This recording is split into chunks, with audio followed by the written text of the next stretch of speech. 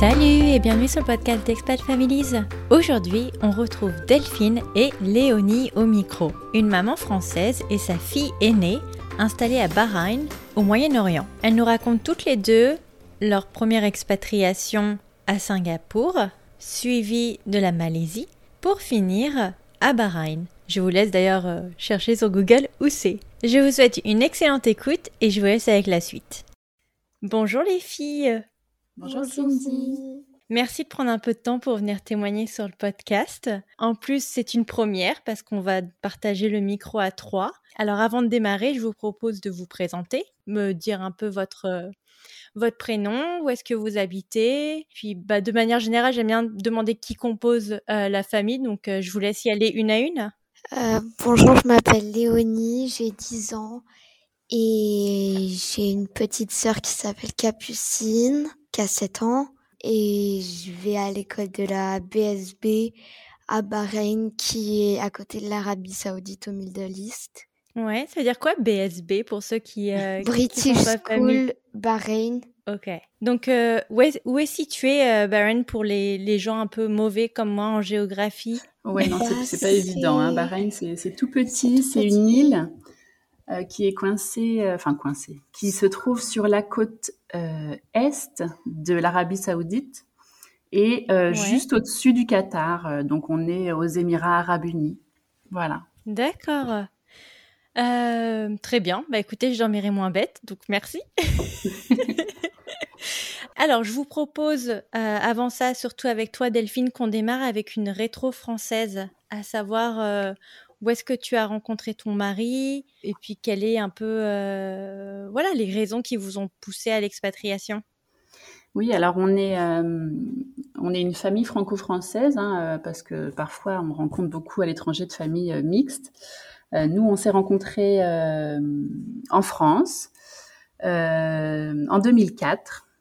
Et moi, je suis d'origine normande, j'ai fait mes études en Normandie. Et lorsque j'ai eu mes diplômes, je suis venue sur Paris. Et c'est là que j'ai rencontré mon époux au bout de quelques mois. Et en fait, je l'ai rencontré alors qu'il était en rotation. Il travaillait pour un prestataire de Total en Afrique.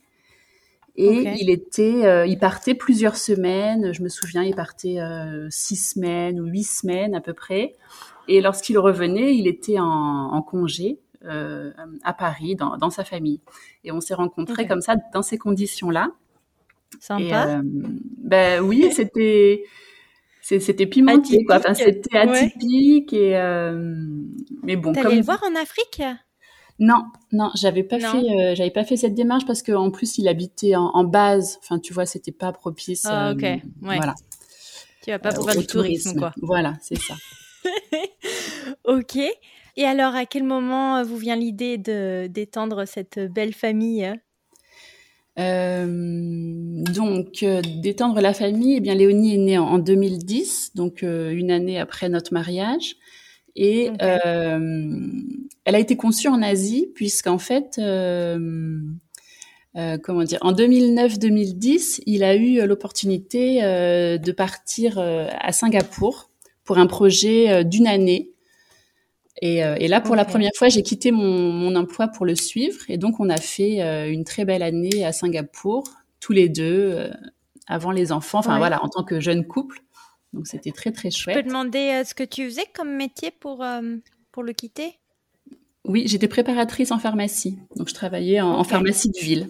Oui, donc j'imagine que c'est pas transférable à droite à gauche, ce type de métier. Non, voilà. Exactement. Ouais. Et donc, vous restez 1 an à Singapour, c'est ça ? Voilà, c'était dès le début, on le savait que c'était une courte mission comme ça d'1 an.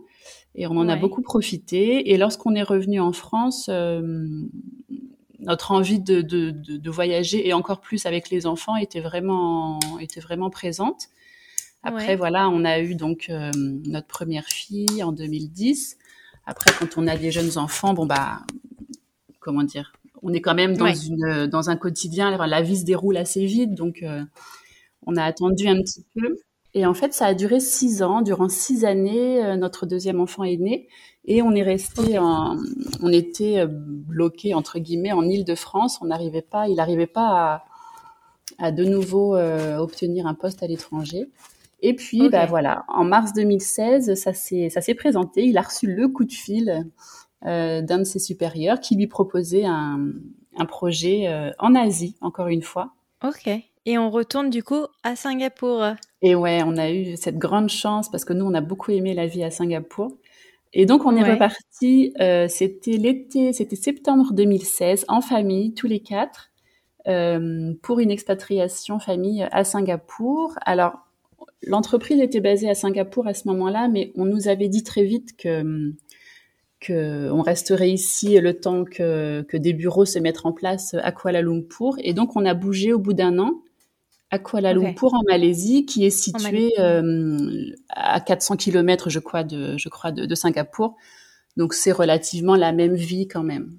Donc, Ok, on est donc vous resté. saviez que vous alliez passer seulement une année à Oui, Singapour, mais qu'après vous alliez partir, quoi. voilà, c'est vrai qu'on le savait dès le début, donc on en a bien profité. Et elles avaient quel âge alors, les filles, quand vous partez? Et donc, Léonie avait 6 ans, elle rentrait en CP, et notre deuxième avait 3 ans. Ok. Léonie, t'as des souvenirs ou t'étais vraiment trop petite pour réaliser que t'allais quitter la France? Bah, j'ai pas vraiment réalisé ce qui m'arrivait parce que ça m'était jamais arrivé avant. Et Ouais. puis, bah, j'étais un peu petite pour comprendre ce qui m'arrivait, je comprenais pas trop. Et puis, ça m'a pas choquée Ouais. parce que j'étais petite, quoi. Mais pour ce premier départ, avec les enfants, j'entends, nous, on était extrêmement excités, on était très, très enthousiastes. Et je pense que lorsqu'il se passe quelque chose comme ça, un grand changement pour une famille avec des jeunes enfants, le fait que les enfants voient que les parents ont l'air excités, satisfaits, heureux, ils suivent le même chemin, en fait. Oui, du moment que t'es bien dans tes pompes, je pense qu'ils ont pas trop de, Voilà. voilà, d'angoisse à avoir. Mais alors, comment vous avez géré quand même, mine de rien, la langue? Parce qu'il me semble qu'ils parlent quand même bien anglais là-bas, c'est ça? Oui, c'est la langue nationale à Singapour. C'est Ouais. un pays extrêmement mixte et par exemple dans le métro, les instructions à l'intérieur des rames, je me souviens, sont écrites en 3 langues si je me trompe pas. Donc en Ok. anglais, en chinois et je vais pas dire de bêtises, je crois que c'est en tamoul, en indien. On n'ira pas Donc vérifier. voilà, mais bon, quand même, on va éviter de dire des bêtises. Et donc c'est un pays où tout le monde parle anglais. Donc c'est un pays anglophone, tout le monde parle anglais. D'accord. Et toi, ton niveau d'anglais, comment ça se passait? Alors moi, j'avais un niveau vraiment très très moyen, très basique, mais forte de ma première année passée déjà en 2009-2010, j'avais appris à me débrouiller en fait. D'accord. Enfin, dans un quotidien, lorsqu'on travaille pas, tu vois, il suffit juste, voilà, de gérer les courses, de gérer, je sais pas moi, contacter les compagnies d'électricité, etc. C'était encore Ouais. dans mes cordes. Ok. Et puis même si mon niveau était vraiment moyen, je le dis encore, j'avais pas de tabou, tu vois. J'y allais, je parlais, et puis j'arrivais à me Oui, faire qu'est-ce que t'en as comprendre. à faire, quoi. Ouais, ouais, ouais. Et alors, comment ça se passe, la mise en place de la famille à Singapour? Eh bien, au début, on est un certain temps à rester à l'hôtel, le temps justement de se retourner et de trouver le logement qui convient à tout le monde.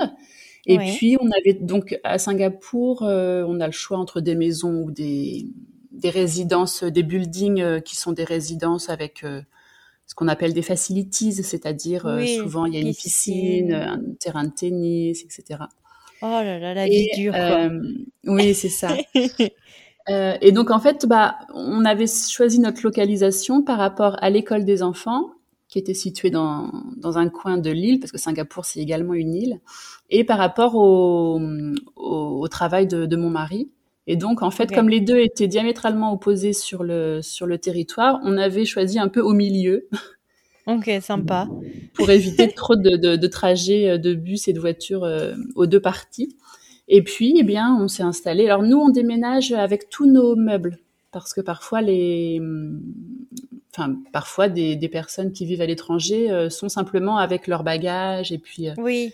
Et ils rachètent chez Ikea globalement. On rachète ou on loue des maisons ou des appartements meublés, ça se fait beaucoup aussi. Ouais. Donc nous, on est avec toutes nos affaires. On a un container qui arrive, souvent quelques semaines après, donc on l'attend impatiemment. Ouais. Et voilà, donc à Singapour, on a choisi une de ces résidences-là, donc un appartement. Et les filles, elles allaient dans quelle école alors? Une école française ou une école internationale?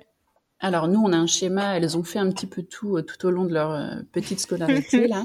Donc là, Léonie a intégré le CP, donc on avait choisi le lycée français de Singapour, qui est un établissement vraiment très très chouette, un établissement récent. Et donc je crois que c'est un établissement qui compte 2000 élèves de la petite section jusqu'à la terminale. Même. Ouais. T'as des souvenirs, Léonie, de cette école ou pas trop? Oui, je me souviens de ma professeure qui s'appelait Madame Monique Choucroute. Oui, c'est vrai, oui.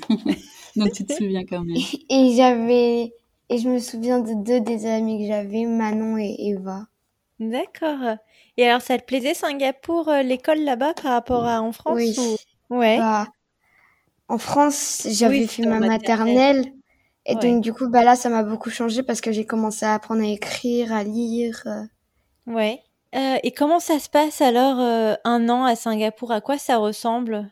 Que ce soit pour toi ou pour toi, Delphine? À quoi ça ressemble? Ben, c'est quand même une vie de découverte, de voyage aussi. À l'époque où on pouvait voyager. Parce que Singapour, c'est situé à un endroit où il est très facile de prendre un petit vol pour aller découvrir un autre pays à côté. Mais sinon, au quotidien, c'est une vie extrêmement facile puisque Singapour, c'est très, très sécurisé, c'est très, très propre. Certaines personnes diront même que c'est trop. C'est trop propre. Voilà, trop aseptisé, il y a des caméras partout. Bon. Je vois pas en quoi un pays peut être trop propre, mais... Ouais, enfin propre ou en tout cas propré, tu vois, un pays un peu trop sécurisé. où tout est, il y a rien qui déborde quoi. Il y a rien qui. Je crois que t'as pas le droit de, bon non pas que ce serait sympa, mais je crois que t'as pas le droit de cracher par terre. Alors effectivement, on dit un peu que Singapour c'est le pays des interdits. Il y a des panneaux interdits avec des pictogrammes partout et pour tout. Donc par exemple cracher. Qu'est-ce qu'il y a d'autre qui est rigolo Dans les gares, t'as pas le droit de manger du chewing-gum. Voilà. Est-ce que tu te souviens pourquoi? Oui. Pourquoi? Parce qu'une fois, il y a un monsieur, il a mis son chewing-gum dans le bouton stop ou un truc sur la porte. Sur la porte. Et donc, du coup, bah, il pouvait plus avancer ou un truc ça avait comme ça. fait un incident, oui, dans le métro. Il y a un métro qui est très très bien à Singapour, bien développé, etc. Et il y a effectivement le pictogramme interdit de manger du chewing-gum parce qu'il y avait eu il y a quelques années un incident. J'ai pas le C'est truc juste exactement. un monsieur, il avait mis du chewing-gum quelque part et donc du coup ça avait fait un incident. Mais il serait choqué à Paris, hein, les pauvres. Hein. Donc c'est quand même assez rigolo de se dire interdit de manger du chewing-gum dans le métro. Et puis il y a aussi je sais pas si tu connais ce fruit d'Asie qui s'appelle le durian. Ah oui, c'est interdit. Tu connais ce fruit? Non, et ben c'est un fruit qui sent très très fort et qui a des pics, enfin qui a c'est ovale avec des pics dessus. Des gros pics verts, ouais, sur la. Et genre comme un liqueur. Ah non, très très gros, comme une pastèque par exemple. Ah ouais, quand même. Ça sent très très très fort. Et dans les hôtels, sur les portes, enfin un peu partout, sur les portes, tu vois un durian qui est barré. Voilà, parce que t'as pas le droit d'avoir du durian. Mais parce que ça sent pas bon comme du fromage français ou... Oui, c'est ça. Ça sent pas bon comme une odeur de vomi ou une odeur de fromage qui aurait vraiment tourné. En même temps, je comprends. Hein. Si le truc, ils sont pas... Voilà. Et donc, dans tous les transports publics, c'est interdit de transporter ce fruit. Oh, tu m'étonnes. Donc voilà, donc ça donne, Singapour, le pays des interdits, mais c'est un pays aussi où il faisait extrêmement bon vivre parce que déjà on est sous les tropiques, c'est un pays où il fait beau toute l'année et chaud. Ouais. Et puis c'est un pays qui offre, comme je disais, une diversité en termes de population. Énormément de différentes communautés vivent ensemble. En termes de nourriture aussi, on retrouve cette mixité. En termes de monuments de culte, etc. Donc c'est vraiment un voyage d'aller à Singapour. Je pense que les gens peut-être n'en ont pas idée lorsqu'on est en Ouais. Europe ou chez nous en France. Singapour, ça reste une grosse plateforme de business en Asie, donc tout ce C'est qu'on en ça. voit, c'est les buildings, c'est le business. Mais on peut tout à fait envisager un voyage à Singapour. C'est une petite Asie, quoi, Singapour. On retrouve beaucoup de parts d'Asie dans ce petit pays. Et même quand on était en Malaisie, pour son anniversaire, maman, elle a demandé qu'on retourne à Singapour. C'est vrai. Et on Mais, y est retourné. mais parce que moi, de ce que je comprends, c'est que Singapour, c'est un des pays les plus où ça coûte le plus cher, en tout cas, d'y vivre. C'est ça? Et, oh, C'est onéreux effectivement, d'y habiter. Ouais. oui, le coût de la vie est très cher. Et puis, alors on trouve bien sûr, parce que toute la population ne vit pas de façon comme ça très, comment on peut dire, très, très classieuse. Ouais. Il y a une classe moyenne, mais il n'y a pas d'entre-deux. Soit vous allez manger ce qu'on appelle un fried rice Ouais. dans les échoppes en extérieur et ça vous coûte absolument rien. Ou soit Ouais. tout de suite on est sur des restaurants, De luxe. non pas de luxe, mais voilà, quand même un peu plus coûteux. Élaboré, Donc ouais. il y a pas trop de juste milieu. Mais c'est un pays où en tout cas on ne voit pas enfin comment Disparité. dire, oui, enfin, on dirait pas qu'il y a une pauvreté, mais il y a sûrement des gens qui ont de plus de difficultés, mais c'est un peu caché. Enfin, c'est pas toujours Ouais. bon à montrer, quoi. On essaye de. Mais c'est pas le Dubaï d'Asie quand même. Ou si. Alors, je ne connais pas encore Dubaï, malgré que nous soyons arrivés au C'est vrai? Moyen-Orient. Non, pas encore. Ouais. Mais je pense qu'il y a quand même un côté bling bling à Singapour. Lorsque vous allez dans les quartiers à la mode ou les quartiers un peu chics, si c'est un peu bling bling. Il y a un film sur Singapour. Tu as vu ce film? Ça s'appelle Crazy Witch. Ah oui, oui, oui, bien entendu, je l'ai vu. Voilà. Donc ça montre vraiment le côté fastueux de Singapour et les familles riches et elles Mais sont c'est pour ça que nombreuses. je te Donc dis, j'ai l'impression que ça fait très industrialisé. Il n'y a pas beaucoup d'histoire. Enfin, tu vois un alors c'est peu pas le. vrai. Ouais, Non? Ok, il y a quand même de c'est la. un a priori. Voilà, il y Ouais. a un aspect traditionnel quand même à ce pays. Oui, Ok. oui, oui, il y a des vieilles rues avec des échoppes qui sont vieilles et qui ont été conservées, entretenues. Non, il y a une histoire. C'est vraiment un pays Ok. très chouette. Enfin bon, nous, on est des amoureux de ce pays, donc je pourrais Ouais. pas trop en dire du mal, mais c'est à découvrir. Justement, chacun à aller voir et se faire son idée.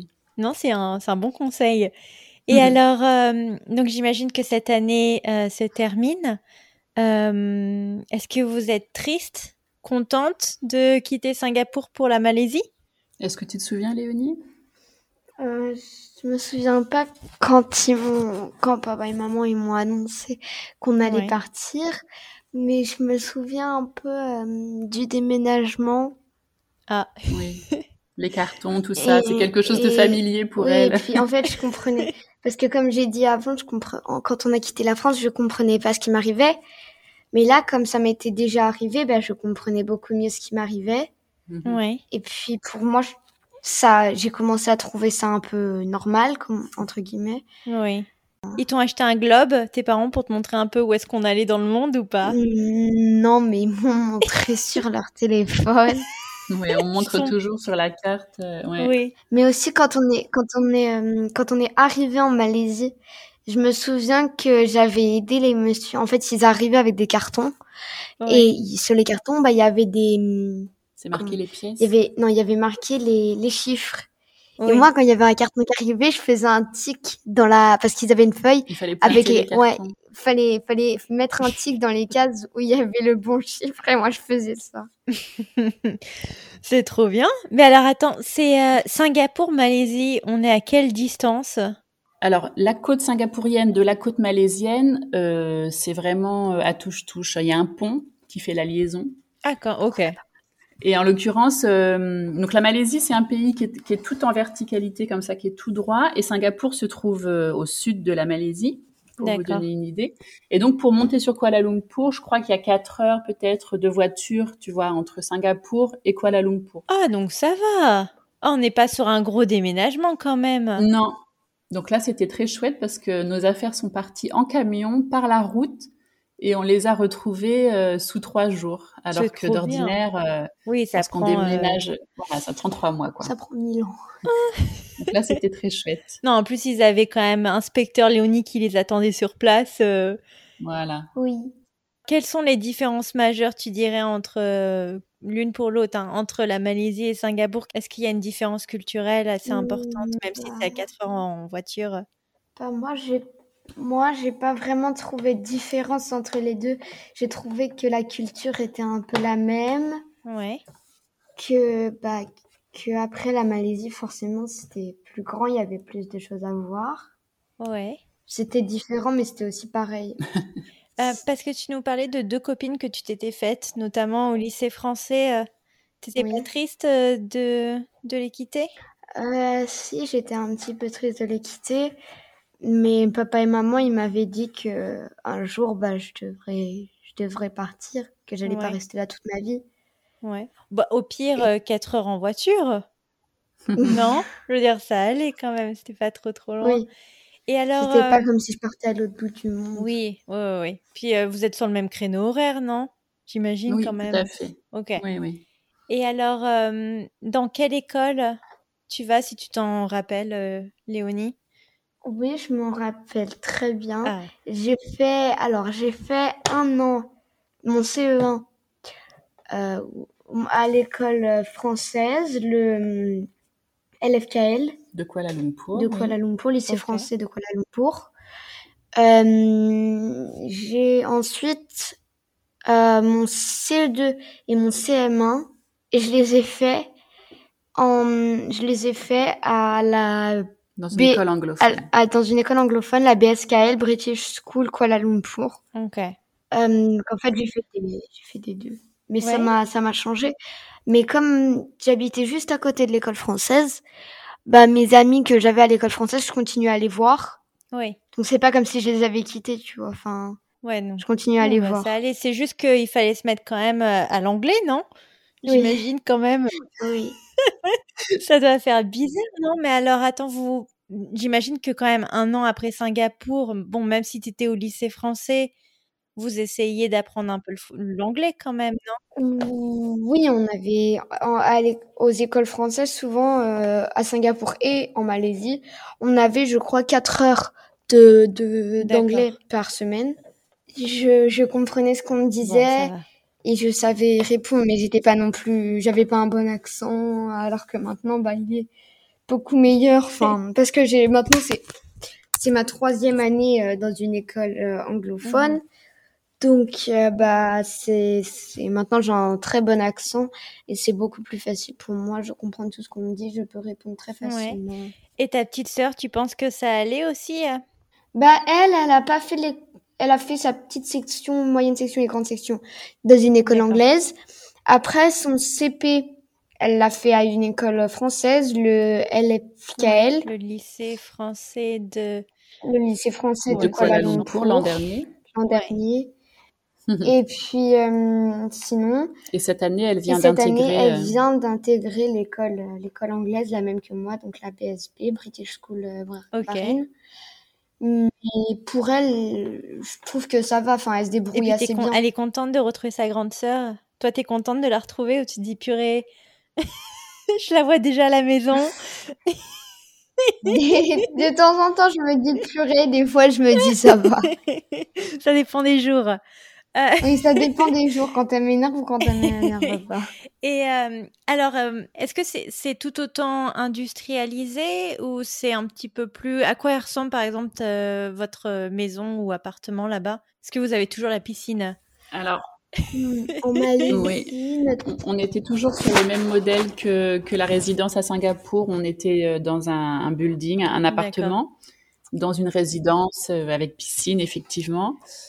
Et donc Kuala Lumpur, c'est une capitale qui est très très dynamique, où ça circule pas mal. Et nous, on habitait en dehors, enfin en dehors, en périphérie de Kuala Lumpur, pour des raisons encore une fois de se rapprocher de l'école et faire des concessions avec le trajet pour mon Ouais. mari. Et on avait choisi un quartier où il y avait énormément d'expatriés qui étaient installés, pas forcément que des Français, mais des gens de différentes Ouais. origines. Voilà, on n'était pas downtown, on n'était pas dans le centre, dans le cœur de Singapour. De De Oui, Kuala t'inquiète pas. Lumpur. On se Je me perds. comprend. Mais alors, à quoi... Oui, parce que vous y restez quand même 3 ans. Donc, toi, par exemple, Delphine, t'arrives quand même à... quand j'imagine les filles sont à l'école, comment tu occupes tes journées, par exemple? Alors, la vie de femme Ouais. d'expat, Je suis pas en train de dire que t'es en train de rien faire de tes journées, hein. Clairement. voilà, c'est ça, dans son cliché.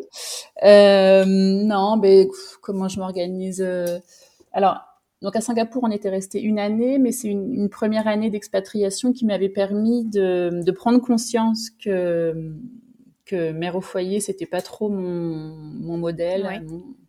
c'était pas trop mon truc. Et donc, en arrivant à Kuala Lumpur, j'avais déjà trouvé ce que je souhaitais faire et donc il restait plus qu'à le mettre en pratique. J'ai décidé de me former en pâtisserie française plus Sympa. précisément. En plus, j'imagine qu'il y a le marché là-bas, Et hein. Je veux dire, tout le monde a besoin de pain au voilà, chocolat et de croissants dans le monde. c'est ça. Et donc j'ai essayé dans ma réflexion de trouver quelque chose en sachant qu'on avait une vie comme ça un petit peu de nomade, qu'on bougeait souvent et de me dire qu'est-ce que je pourrais exploiter, quelque chose qui s'exporte, quelque chose un peu à la française. Et donc je suis tombée sur la pâtisserie française. Et donc pendant 6 mois à Kuala Lumpur, je me suis Trop formée. bien. Et donc déjà ça m'a occupée, voilà. Donc j'allais à l'école pendant 6 mois tous les jours. Et puis, une fois que ça a été fait, bon bah, comment dire, on s'occupe. Enfin, les journées finalement passent. Ouais. Mais tu arrives à mettre en place un petit business du coup de pâtisserie? J'ai pas toujours de visa de Ah ouais, ouais. travail qui permet de travailler en Ok. bonne et due forme. Donc, je faisais fonctionner le bouche à Ah, oreille et ça je marchait savais très pas très que bien. t'avais pas le droit en tant que femme d'expatrié ou conjoint d'expatrié de pouvoir travailler en Asie. Alors, non, c'est pas que j'avais pas le droit, c'est que il me fallait un visa de travail que je n'avais pas. Oh, ok. Et et dans l'entrepreneuriat, ça avait un certain coût vraiment Je vois. d'investir dans un visa de travail en tant qu'auto-entrepreneur. Et donc, à quoi ça ressemble alors la vie en Malaisie? À quoi ça ressemble? Donc encore une fois, on a l'anglais. Tout le monde parle anglais, ça c'est extrêmement appréciable puisque jusqu'à présent, dans nos différentes destinations, on n'a jamais eu à apprendre une Ouais. langue. Et donc voilà, donc l'anglais, donc c'est très facile. Il y a une communauté française quand même assez suffisamment importante pour pouvoir côtoyer, se retrouver lorsqu'on est un petit peu en mal d'apéritif ou de Enfin, ça discussion va, c'est toi qui as française. porté quand même les pâtisseries, ils vont pas se plaindre. C'est vrai, c'est vrai. Donc voilà, et puis c'est une vie. Enfin moi j'aime beaucoup me promener, me perdre un peu dans les villes pour découvrir les temples, pour découvrir des cuisines différentes. Enfin moi je trouve toujours, encore maintenant après 5 ans, je trouve que c'est très exotique, c'est un voyage parce que l'Asie ou le Moyen-Orient, voilà, c'est quand même très différent de nos origines, Oui. de ce qu'on connaît. Et moi j'aime beaucoup. Voilà, me perdre, découvrir, me promener dans ces villes. Mais surtout que je savais pas qu'ils parlaient globalement Ah oui, anglais oui. là-bas. Tu vois, je pensais qu'il fallait quand même que tu te mettes un minimum à quoi du coup au chinois par Alors, exemple. ça pourrait être le chinois, mais ils ont une langue. Quoique le Ils ont une thaïlandais, langue. qu'est-ce Comment qui ça est à s'appelle côté? Le malais. Oui, Ah, le le malais, mais il n'y malais, a pas oui. un autre mot. Non. Donc oui, ils ont leur langue qui est assez facile à apprendre d'ailleurs, je crois, mais dans laquelle je me suis pas aventurée. Mais parce que voilà, on a la facilité que comme tout le monde parle anglais, Oui. voilà. Ok. Donc, vous restez 3 ans là-bas, Mhm. c'est ça? Et donc, à quel moment ton mari te dit, bon, l'Asie, on a fait, next, le Moyen-Orient. Alors, on savait déjà, parce qu'il travaille, il est sous contrat selon les destinations où on va. En fait, à chaque fois, c'est comme re-signer un contrat, tu vois, dans son D'accord. processus professionnel. Et donc, on savait qu'on était là pour 3 ans. Donc déjà, il y a toujours, on connaît l'échéance souvent. Et puis, on s'est pas dit, tiens, on va aller faire un tour ailleurs, parce qu'en fait, dans la compagnie pour laquelle il travaille, on n'aimait pas de souhait. Je sais qu'il y a des gens dans les entreprises où les gens font une top list, un top 3 ou un top 5 des destinations. Nous, c'est pas comme Oui. ça.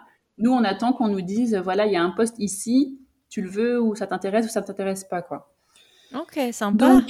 Donc on savait pas, c'était la loterie. On pensait rester en Asie, on pensait qu'il y aurait une opportunité en Asie, qu'on resterait en Asie et ça nous convenait bien. Ouais. Mais en l'occurrence, non. Il a reçu un coup de fil et on lui a proposé un poste en Arabie Saoudite. Et papa et maman, ils me l'ont caché Pendant je combien sais de pas temps? je sais pas. Mais non, mais parce que c'est des discussions qui prennent Mais des bien semaines. sûr. Donc Bah c'est oui, vrai Puis, qu'on ne le mais dit les pas autres toujours à tout le monde au début parce qu'après, il y a des désillusions ou des... oui, et puis si ça se fait pas parce que vous avez le droit de. Est-ce que vous avez le droit de refuser et donc sous une semaine t'as un autre appel qui te dit bon bah écoute t'as pas voulu l'Arabie Saoudite, tu pars je sais pas à Poughkeepsie dans l'État de New York. Alors, on n'a jamais fait l'expérience, enfin, ça s'est jamais fait qu'il refuse un poste parce que ça a toujours été à nos yeux suffisamment intéressant Ouais, pour qu'on accepte la première proposition. d'accord. Après, lorsqu'on dit non à quelque chose, souvent, quoi que ce soit, on ne sait jamais forcément ce qu'on aura d'autre après. Mais Donc, alors l'Arabie Saoudite quand même avec 3 filles à la maison, c'est quand même enfin en te comptant Delphine, hein. C'est oui, oui, j'ai compris. Alors, donc, voilà, je parlais tout à l'heure des préjugés, des idées reçues, etc. Moi, l'Arabie Saoudite, je connais pas du tout, mais pour ouais, autant, c'est vrai que c'est pas quelque ça chose. On freine s'est un dit, oh peu, non? chouette, voilà, c'est Ouais. ça. Donc, on n'a pas eu longtemps à se poser trop la question concernant vraiment cette vie en famille en Arabie, puisque le DRH, dans sa proposition de poste en Arabie, a tout de suite enchaîné sur le fait que si on le souhaitait, on pouvait habiter donc le royaume de Bahreïn, qui est juste à côté, et il y a un pont, donc le passage se fait en voiture assez facilement. King Fahad Causeway. D'accord. Parce que, attends, c'est où en Arabie Saoudite? Parce que, attends, j'ai fait un épisode d'Arabie Saoudite, maintenant je suis rodée sur le pays. Donc C'est effectivement, plus, l'Arabie est c'est un vers pays Riyad. très grand, très Ouais. étendu, voilà. Donc nous, son poste, c'est sur la côte est. Et donc vous acceptez l'offre.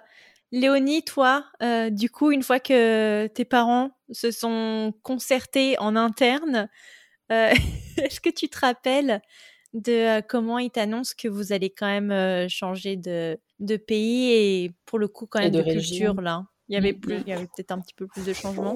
Oui, oui, je m'en souviens. Et parce que j'avais compris parce que je savais qu'on allait déménager premièrement, mais à chaque fois je demandais à papa, on déménage où? Il me disait tout le temps je sais pas. Ce qui est pas faux. Oui.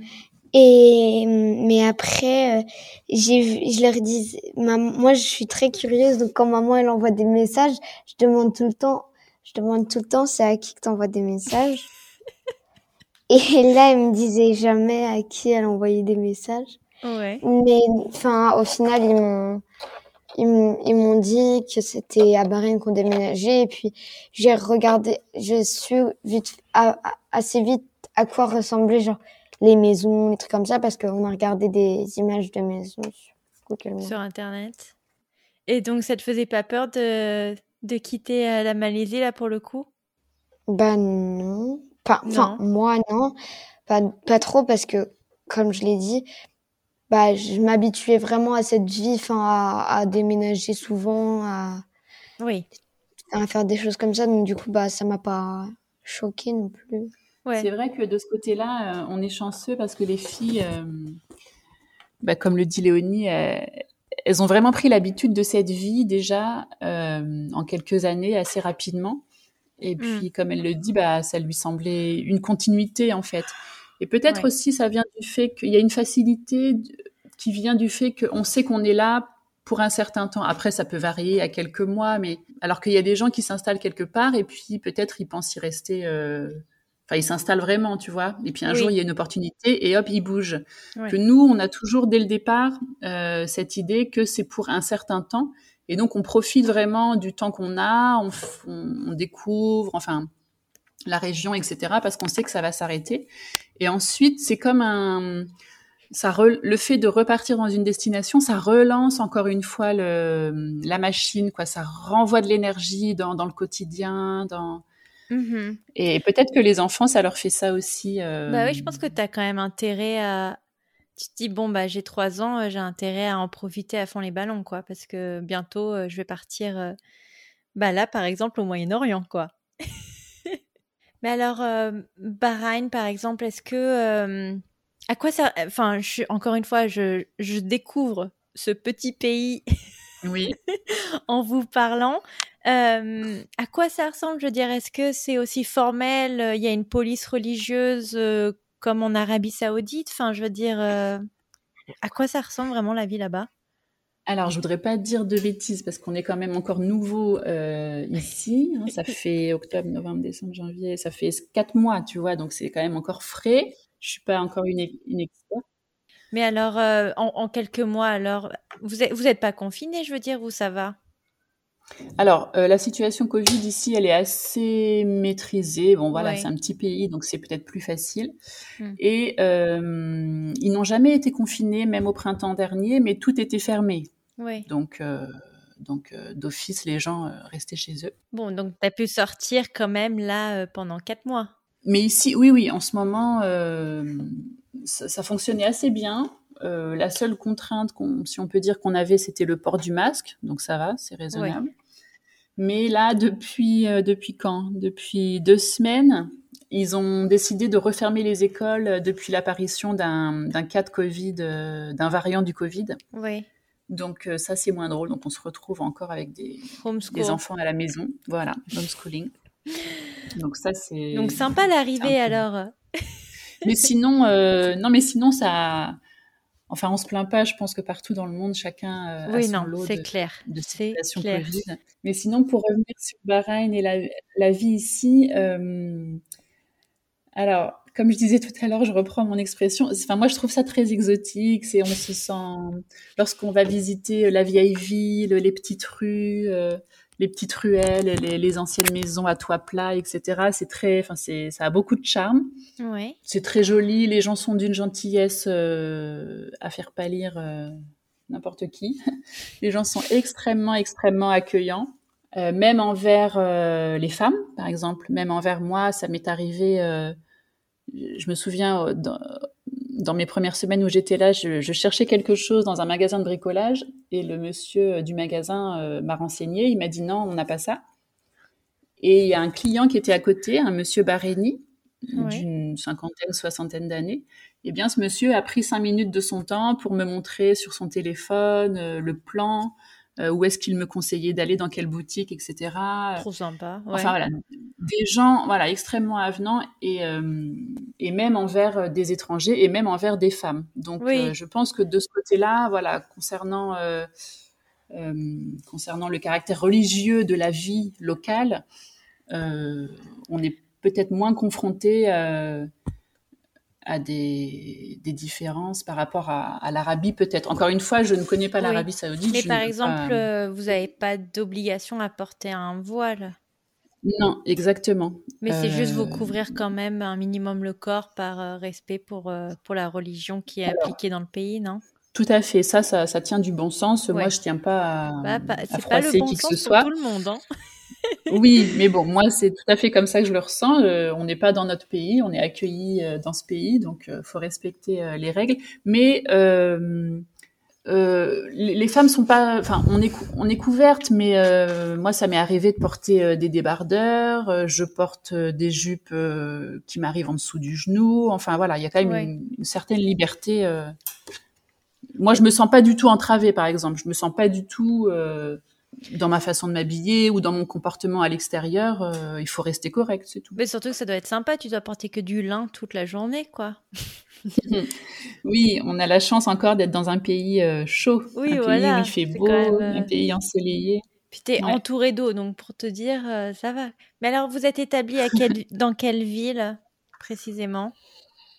Alors Bahreïn, donc c'est une petite île qui est plutôt, comment dire, un peu comme une petite goutte sa forme, et l'activité se centralise. Au L'activité est nord, surtout au ouais. nord de l'île, voilà. Donc nous on est, encore une fois, on est basé à côté du pont. On a choisi cette facilité pour mon mari qui est censé aller et venir en voiture chaque jour, même si avec le Covid c'est pas du tout comme ça que ça se passe, mais bon, Ouais. quand ça reviendra à la normale, parce que à Bahreïn, il faut savoir que en temps normal, lorsque le pont qui rejoint l'Arabie Saoudite est ouvert, enfin en ce moment il est ouvert, mais ça circule très très peu. On Oui, n'est pas du normalement, tout il est en sur une plein circulation. trafic, non? Ça doit être genre Voilà, la baie de San Francisco. Le pauvre, il doit se faire genre 2 heures de commute. voilà, il y a énormément. Ouais, c'est ça. Ouais. Et donc c'est un peu la campagne. On est vraiment excentré de l'activité principale de l'île. C'est très chouette. Et nous qui venons donc de Kuala Lumpur, dans un appartement, on avait là une 4 voies qui passait en dessous. C'était très bruyant tout le temps. Ici, on savoure un peu de verdure, on savoure le calme, et on a une maison, Ah, ce qui est assez nouveau pour nous. ouais. Ça doit être quand même un petit peu plus sympa. Mais alors, donc, du coup, Mhm. est-ce que vous êtes mis à l'arabe?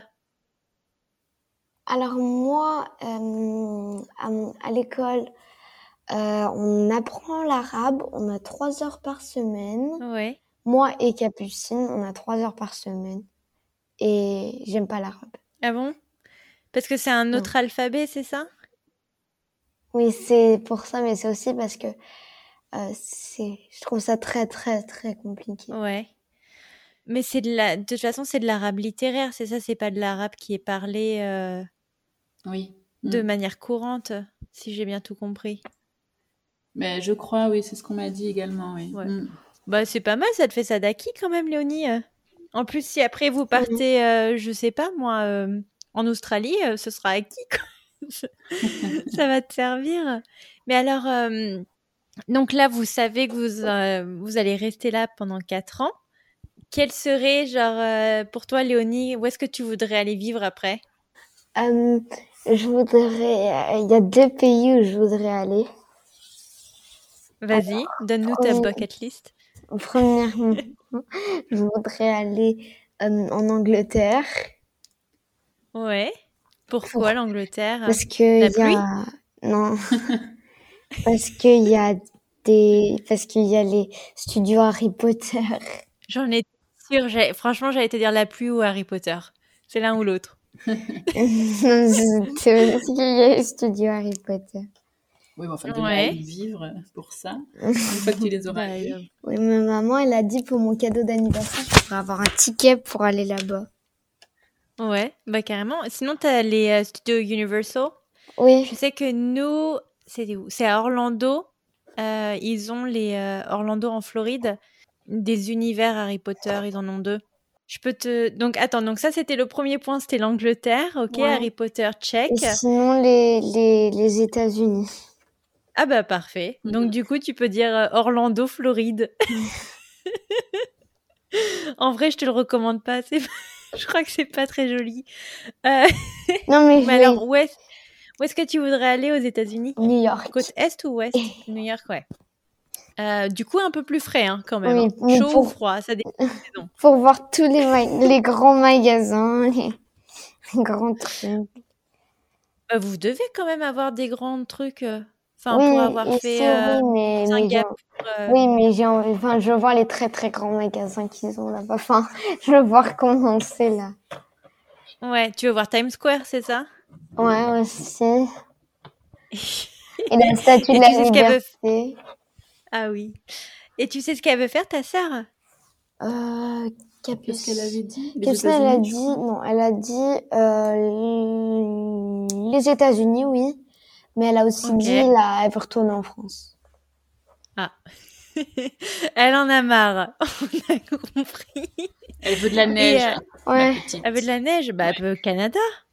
Et tu sais ce qu'elle veut faire, ta mère? Maman. Non, moi je suis ouverte à plein de. Moi je suis assez facile. C'est vrai que partir en expatriation avec des enfants, nous, notre première ce qu'on attend en premier, c'est de la sécurité. Oui, c'est ça. Après, c'est un confort de vie également des pays où il fait bon vivre. C'est vrai que là, on s'est habitué à être au soleil. C'est ça. Et puis manifestement, tes filles, elles ont pas l'air de vouloir aller dans Oui. des destinations où il fait très chaud. Mais c'est vrai que je ne serais pas contre, comme les enfants, de découvrir un peu plus à l'ouest, un peu plus. Ouais. Ouais. Mais bon. Bah, j'espère quand même quand les frontières ou whatever seront rouvertes, vous pourrez quand même vous faire des voyages. Ça vous empêche pas de. D'ailleurs, enfin, je veux dire, combien de fois vous rentrez en France, genre, bon, avant Covid, hein, bien entendu. Oui. Vous normal. essayez de rentrer en France une fois par an, quelque chose comme ça? Oui, effectivement, nous, on rentre l'été. Et ça nous est même Quitte arrivé... le chaud pour le chaud. Voilà, tout à fait. Comme ça, on change pas de garde-robe, on fait pas de frais. Et ça nous est arrivé que les filles prennent l'avion toutes seules, parce qu'elles restent plus longtemps que nous. Elles profitent beaucoup de leurs grands-parents. Et ensuite, c'est arrivé 2 fois qu'elles rentrent toutes seules. Et donc, Bahreïn de France, il y en a pour combien en avion, là? Alors, 7 heures. 7. Oh, j'ai envie de dire ça va, mais Voilà. je sais que c'est long. Alors, voilà, il y a des gens pour qui ça peut paraître long. Nous, la Malaisie, c'était quand même 14 on a heures. fait 14 heures, on a fait avec une escale. Ouais. Mais... Ah, ça te fait combien de films à regarder ça? Bah, moi, je ça regarde... te fait de la saga d'Harry Potter. Ouais, des fois, je regardais parce qu'ils ont beaucoup des Harry Potter. Je regardais les Harry Potter. Je regardais toute la série. Mais ça, c'est pareil pour nous, les longs vols, enfin les longs courriers, c'est quelque chose de complètement banal, quoi. Oui. Et alors, est-ce que vous auriez toutes les deux des conseils à offrir à des familles qui sont dans une situation similaire, à devoir déménager tous les 3-4 ans? Pour les enfants, ceux qui déménagent souvent, si vous avez des amis et vous voulez quitter, faut pas avoir peur, en fait. Faut leur dire. Et puis aussi, ils seront tristes. Toi aussi, tu seras triste. Mais à la fin, tu sais que des amis, tu t'en feras d'autres et que tes amis s'en feront d'autres, des amis, parce que c'est pas comme si t'étais leur seul ami. Ils ont d'autres amis et puis ils vont s'en faire d'autres. Oui. Et puis il y a Internet aussi. Oui, et puis il y a Internet, vous pouvez vous donner vos numéros et puis vous appelez. Enfin, comme moi, j'avais une très très bonne amie à mon école anglaise en Malaisie qui s'appelait Mimi. Et quand elle est partie pour habiter au Chili. C'est elle qui est partie avant d'ailleurs. Ouais, elle est partie. Au Chili? Wow. Au Chili, Santiago. Et on s'était pas donné le numéro, mais maman, elle a réussi à trouver le numéro de la maman de Mimi sur Facebook. Et donc du coup, maintenant je l'appelle de temps en temps. Donc du coup, tu peux appeler tes amis. Enfin, c'est pas comme si tu les avais perdus à jamais, quoi. Oui. Et pour toi, alors, Delphine? Nous, c'est vrai qu'on a la chance d'avoir les filles qui nous suivent toujours de bon cœur, et même quand on rentre en France l'été, elles sont toujours heureuses de revenir chez nous par la suite, tu vois, même si ça signifie quitter la France encore, enfin. Mais voilà, si on part à l'aventure, faut être ouvert à l'aventure, faut être ouvert à la nouveauté, faut avoir envie de découvrir le pays qui nous accueille, les gens qui nous entourent. Ouais. Et puis nous, on est toujours dans cette dynamique-là, tu vois, de se dire, nous, on s'estime heureux, chanceux. Donc c'est toujours pour nous du positif, tu vois. Oui. Et les enfants le ressentent. Mais encore une fois, je pense que comme tu sais que tu as une date d'échéance, tu as intérêt à profiter à fond les ballons pendant toutes ces années, en fait. C'est ça? Oui, je pense que ça nous motive à essayer toujours de faire plus de choses, de ne pas se laisser se reposer. Oui. Non, c'est clair. Non, en tout cas, vous avez l'air d'être une famille super inspirante et optimiste. Donc, moi, j'aime bien. Ça me paraît pas mal. Mais alors, qu'est-ce qu'on peut vous souhaiter pour la suite, à part partir en Angleterre pour aller voir Harry Potter? Qu'est-ce qu'on peut nous souhaiter? De profiter du Moyen-Orient, de voyager un petit peu pour découvrir... Parce que Bahreïn, voilà, c'est un petit pays, une petite île. C'est pas comme tout le Moyen-Orient. Ça représente pas le Moyen-Orient. Oui. Donc, si on avait la chance bientôt, dans un futur à moyen terme, de pouvoir voyager, ce serait chouette, non? Mais Ce qu'on peut nous souhaiter, c'est de continuer à découvrir, je pense, des régions du monde. Et puis on vous souhaite les États-Unis ou alors l'Angleterre, quoi. Peut-être, voilà, pour plus tard. Ok, non, écoutez, je vous remercie à toutes les deux pour ce beau témoignage. Oui, c'est très gentil. Merci Cindy, et puis merci de ta sollicitation. Continue à nous faire voyager tous par le biais de tes podcasts, c'est très chouette. Merci beaucoup. Voilà pour cet épisode, j'espère qu'il vous aura plu. N'hésitez pas à venir nous rejoindre sur les réseaux sociaux, notamment sur Instagram, pour poursuivre la conversation. Moi en attendant, je vous dis à la semaine prochaine pour un prochain épisode. Ciao!